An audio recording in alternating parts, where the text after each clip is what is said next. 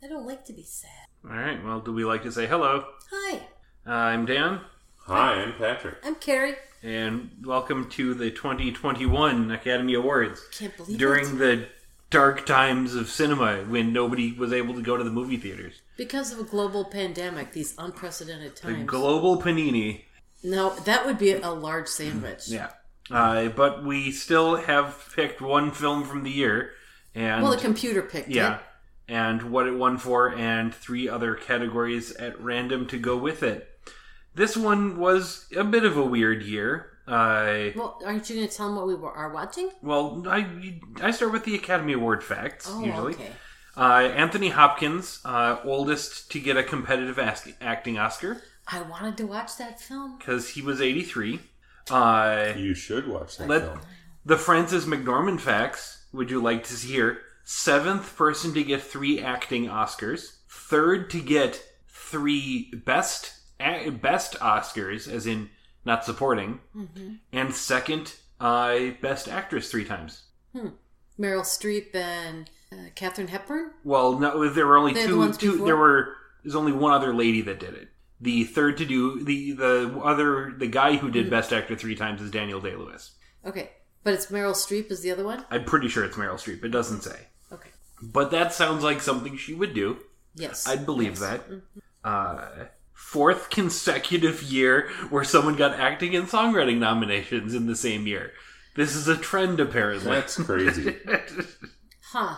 Well, it is saying something that you can have singers in movies. It happens all the time. Mm-hmm. But you don't get nominated for a mediocre performance just because you also wrote a song. They have to at least be a good actor or actress. Right. Maybe they're just, giving them extra nominations, but I don't know. What we did watch is possibly the most Oscar bait movie you can have that's not about current politics. Without being about current politics. Yeah. But it's about current politics. It had politics It had politics in it, but it wasn't current politics. Oh, wait. Aren't all politics current politics? No. Maybe. But it's a movie called Mank, which is spelled like monk, but with an A.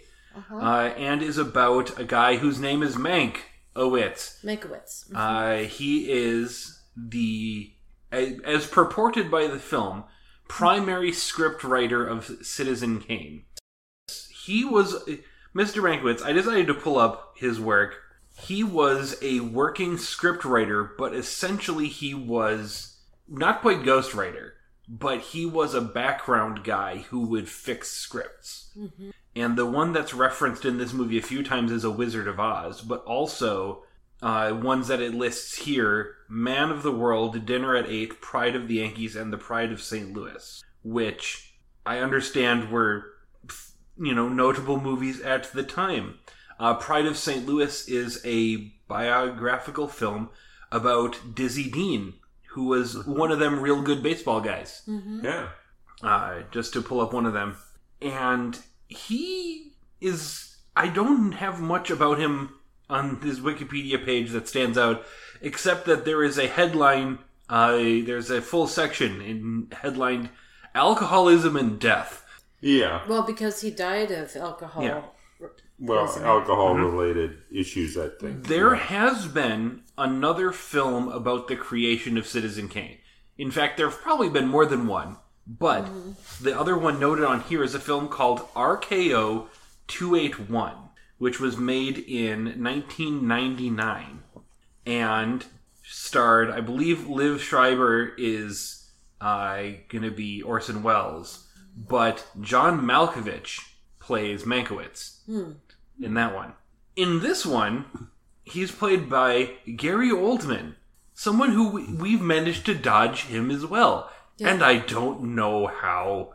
Right. He is an insanely well-traveled actor at this point. His first performance was in 1979 in the theater.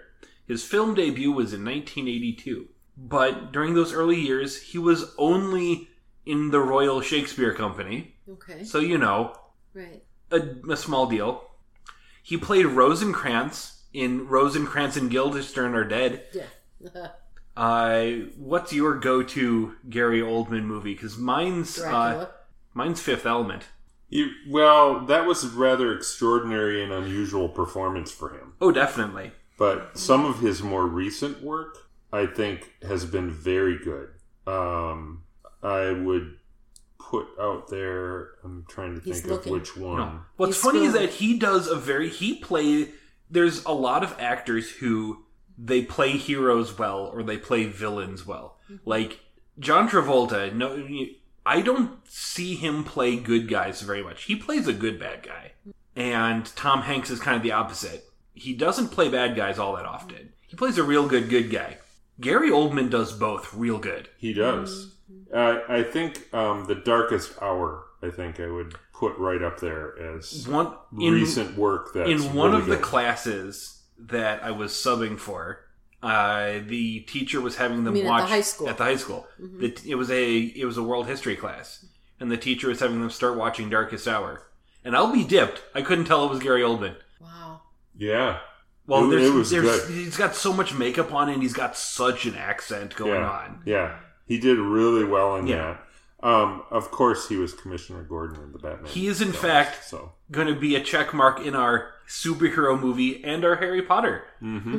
Because he was Commissioner Gordon for 3 movies, and he used the character Sirius Black in Harry Potter, which means, if I'm remembering correctly, he was a werewolf. Oh, dear. I might be remembering my Harry Potter wrong, but that's whatever. He got the Academy Award for Best Actor for Darkest Hour. And that's his one award that he's actually won. Mm-hmm. But he's just done so much. Everyone is going to have a favorite Gary Oldman movie if you've watched movies the last 30 Lee years. Harvey Oswald in JFK. Oh, okay. How about that? Where's the one where he was the villain in Leon the Professional, which I hear was a good movie. That was an interesting one, too. All right. Who else was in this movie? There's not a lot of big names in this one. There's a lot of relatively new actors to the scene. So we won't be seeing a ton of history go back. I think part of that's that this is a Netflix thing. They get a couple of big names, and then they go with who's popular so they can save them some money. Or were they doing it like Citizen Kane? It's possible. Where most of the actors in Citizen Kane were... relative unknowns. Maybe. I don't know if there was really a female lead, but she was the attractive, well-lit female lead. Was Marion in this film. Oh, you weren't talking about the typist. No. She was played by Amanda Seyfried. Seyfried?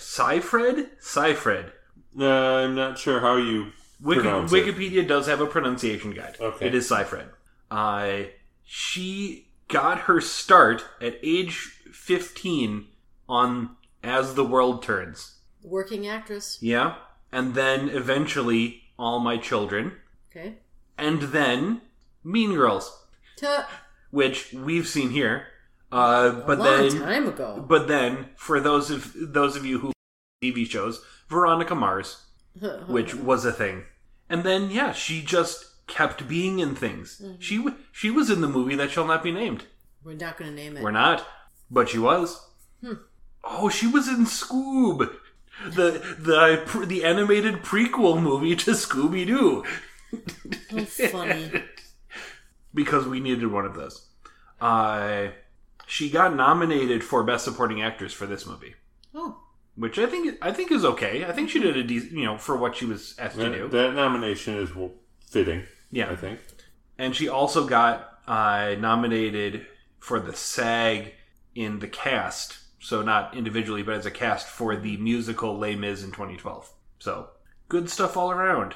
I did pull up the profile for the typist, played by Lily Collins, and she got her breakthrough in The Blind Side, which I hear was a good movie. Was she one of the kids in The Blind Side? Yeah, probably. I don't remember probably that one. Of an age that she would have been one of the kids. Yeah, but then she did like sci-fi stuff, action stuff.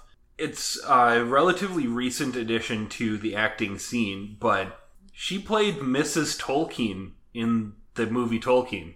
Huh. So, is she actually British? She is, in fact, British American, born in Surrey. Mm-hmm. So, we'll take it. Other than that, there's not a ton of other actors that we necessarily need to pay too much attention to, except for the one scene cameo of Upton Sinclair. Yeah. Mom, did you recognize his voice? I did not. Dad did. Had you looked it up already? I recognized the voice, but I couldn't pinpoint it until I looked it up. Yeah. He was, in fact, William Nye. Oh, the science guy? It was, in fact, the science guy. Yeah. Huh. Who, fun fact, do you know how long Bill Nye the Science Guy ran? Is he off the air? I mean, it ran for 5 years. That's it. I was going to say 10. No, and then he had a Netflix show for a year or two. Huh. And he's stayed relatively I thought current. Bill Nye the Science Guy ran way longer than No, 93 to 98. Wow. Yeah, he has stayed relevant mostly because if he's espousing ideas that sound, whether or not they're right or not, he's a face that everyone would be like, he's the science guy, we listen to him.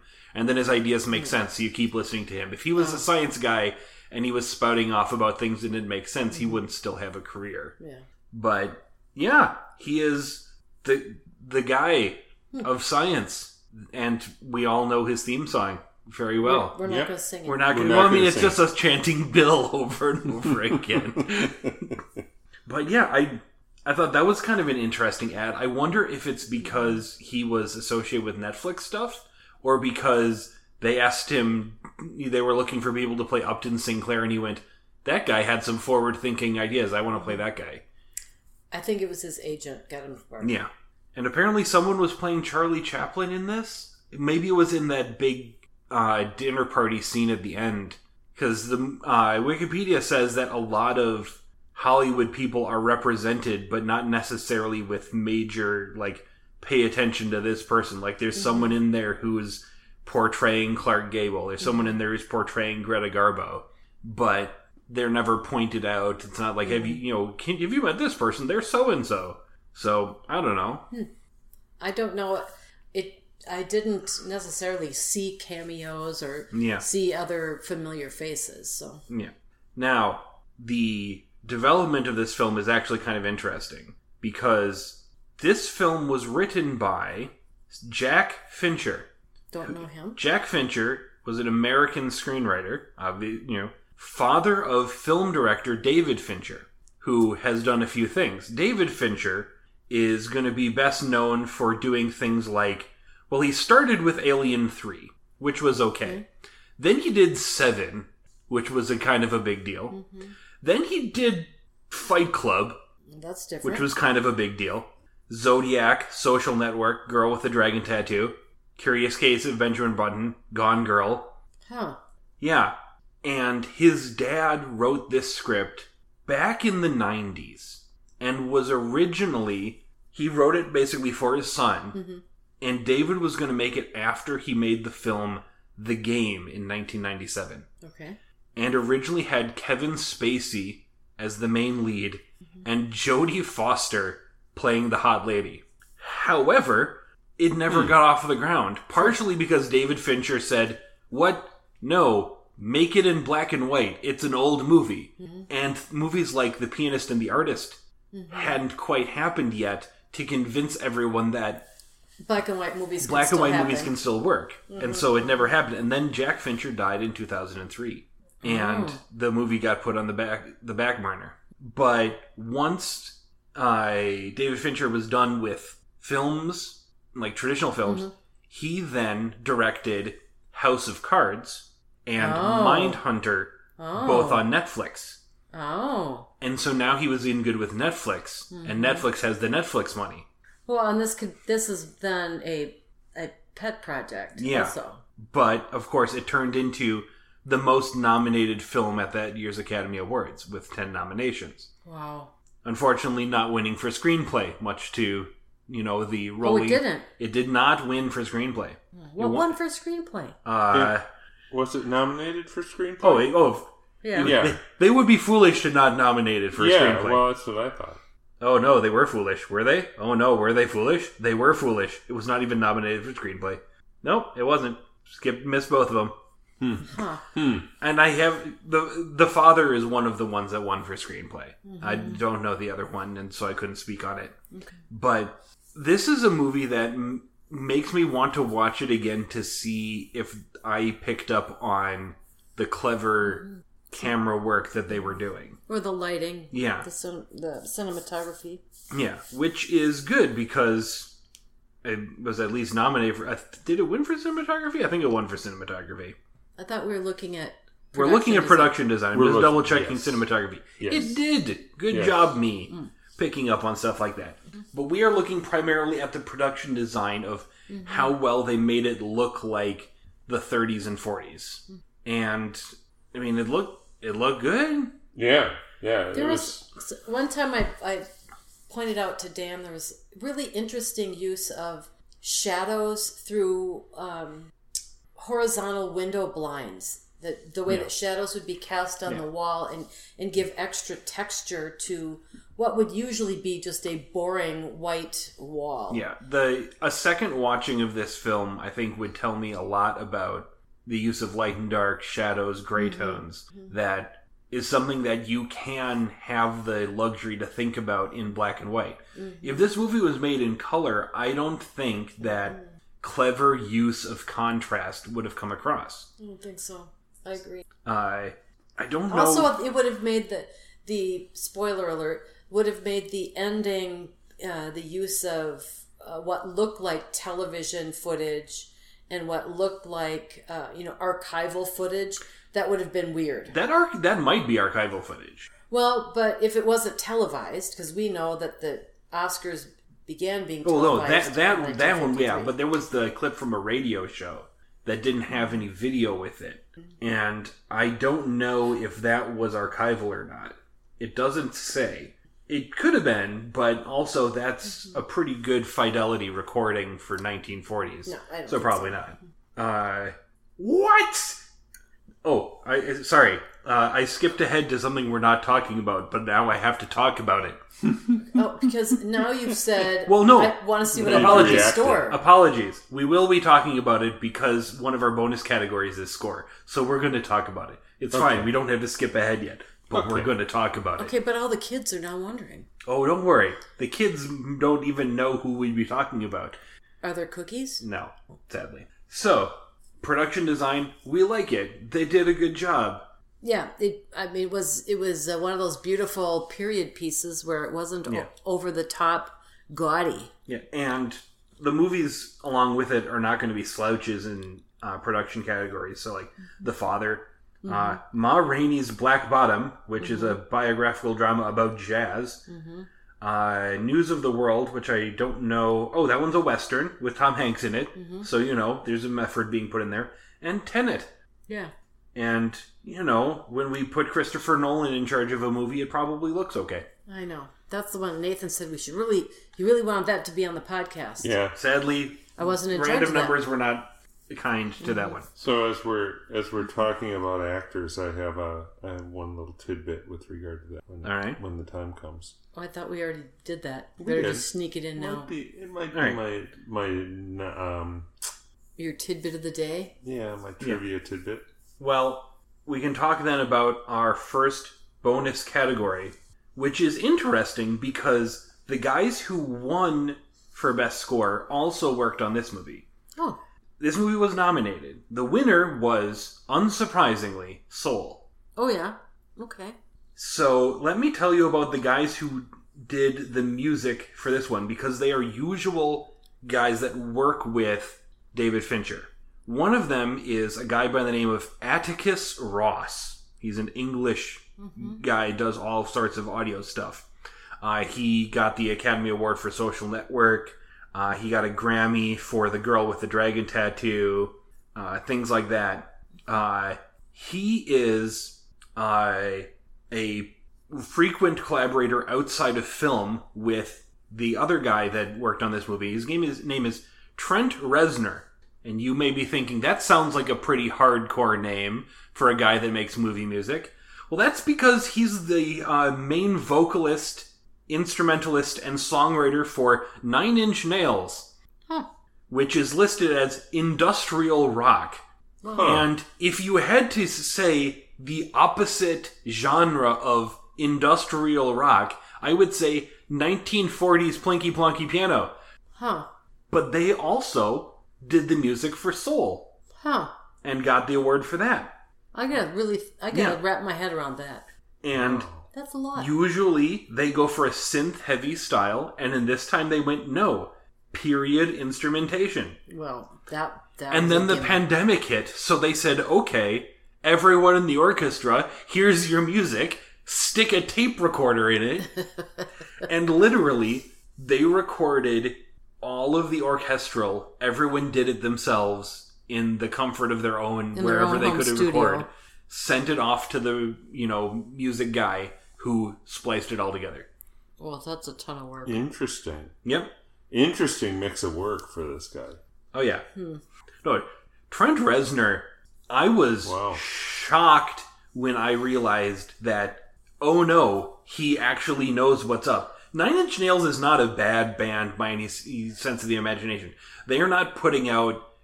They're trying to do stuff. Now, it's not necessarily things everyone likes. Because mom says no. Mom says no. But it's kind of in the same way that I Disturbed, which mom didn't... Again. Yeah, not mom music, but they are trying to actually create music, not make money. And the fact that their music makes money is a bonus. And anytime I can see someone that isn't a genre I don't like, but they're making music for the sake of music, and the fact that it makes money is cool, that's worth paying attention to. Yeah. And apparently Mr. Reznor has really figured out his thing, and his thing is, I'm actually good at film scores. Yeah, all right. So, props to him. Our next bonus category is Best Animated Feature, which this movie will not qualify for, and was won by Soul. Yeah. So, back on the Disney train there. It is worth noting that nominated this year for animated feature film is a Shaun the Sheep movie, Farmageddon, from the guys who made Wallace and Gromit. So, in the year of our Lord, 2020, it came out in 2019, but it was still showing in theaters in 2020. So it was eligible for the awards this year. Miracles can happen. The guys doing it are good at it. And it was... Shaun the Sheep is a sequel... This was a sequel to the Shaun the Sheep movie. Okay. Oh my goodness. Okay. That seems kind of deep. But obviously this movie was not animated. Would not be on the list. They would be on the list for Best Costume Design, though. Well, when you've got a good period piece, that's always some good Oscar bait. Yep, and they were nominated for costumes. The costumes were done by a lady by the name Trish Somerville. She is best known for her work on The Hunger Games: Catching Fire, which I hear was a thing, and also David Fincher movies, such as The Girl with the Dragon Tattoo and Gone Girl. Ooh. And she was nominated for an Emmy for the TV show Westworld, which I hear was a thing. Yeah. So good on her. The Jazz movie, Ma Rainey's Black Bottom, got costumes another period piece, but with shinier costumes and in color. Maybe that pushed it over the top. But she was nominated. She was nominated. Yeah. And I think... Deservingly so. It was a little weird, the secretary lady they had in their writer's room. But that also seemed accurate to the time, unfortunately. Who was not credited in the film, but... I think it just seemed... I think they were just setting a mood. Yeah. I think so, too. Costuming. But it worked well, unfortunately. Yeah. In any case, what's your fun fact? Well, I was continuing to look at some of the actors, and I checked out, because I was just curious, Charles Dance. Yeah. Who played Hearst. Yeah. In this film. The guy's work record is extraordinary. I mean, the amount of work that he has done since mid-70s, and he's, 76 years old or something like that right now? Oh, He was in Game of Thrones. And he was in Game of Thrones, yeah. I mean, a bunch of stuff that I would recognize. But doing current work. A bunch of current work. He's in The Crown. He's Lord Mountbatten. Yeah. That's where I recognize There him. we go. Right, but I mean, he's got 3 or 4 2021 credits and several 2022 credits and about 4 or 5 2020 credits and 6 2019 credits. I mean, this guy lately has been really busy. Yeah. Which I find really, just admirable. For a guy his age? For a guy his age. Yeah. I mean, that's a lot of work. But I just think it's really cool. All right. Well, that's great. All right. We want to thank the Academy for doing its job and thereby pointing us in the direction of quality filmmaking. Bye. Bye.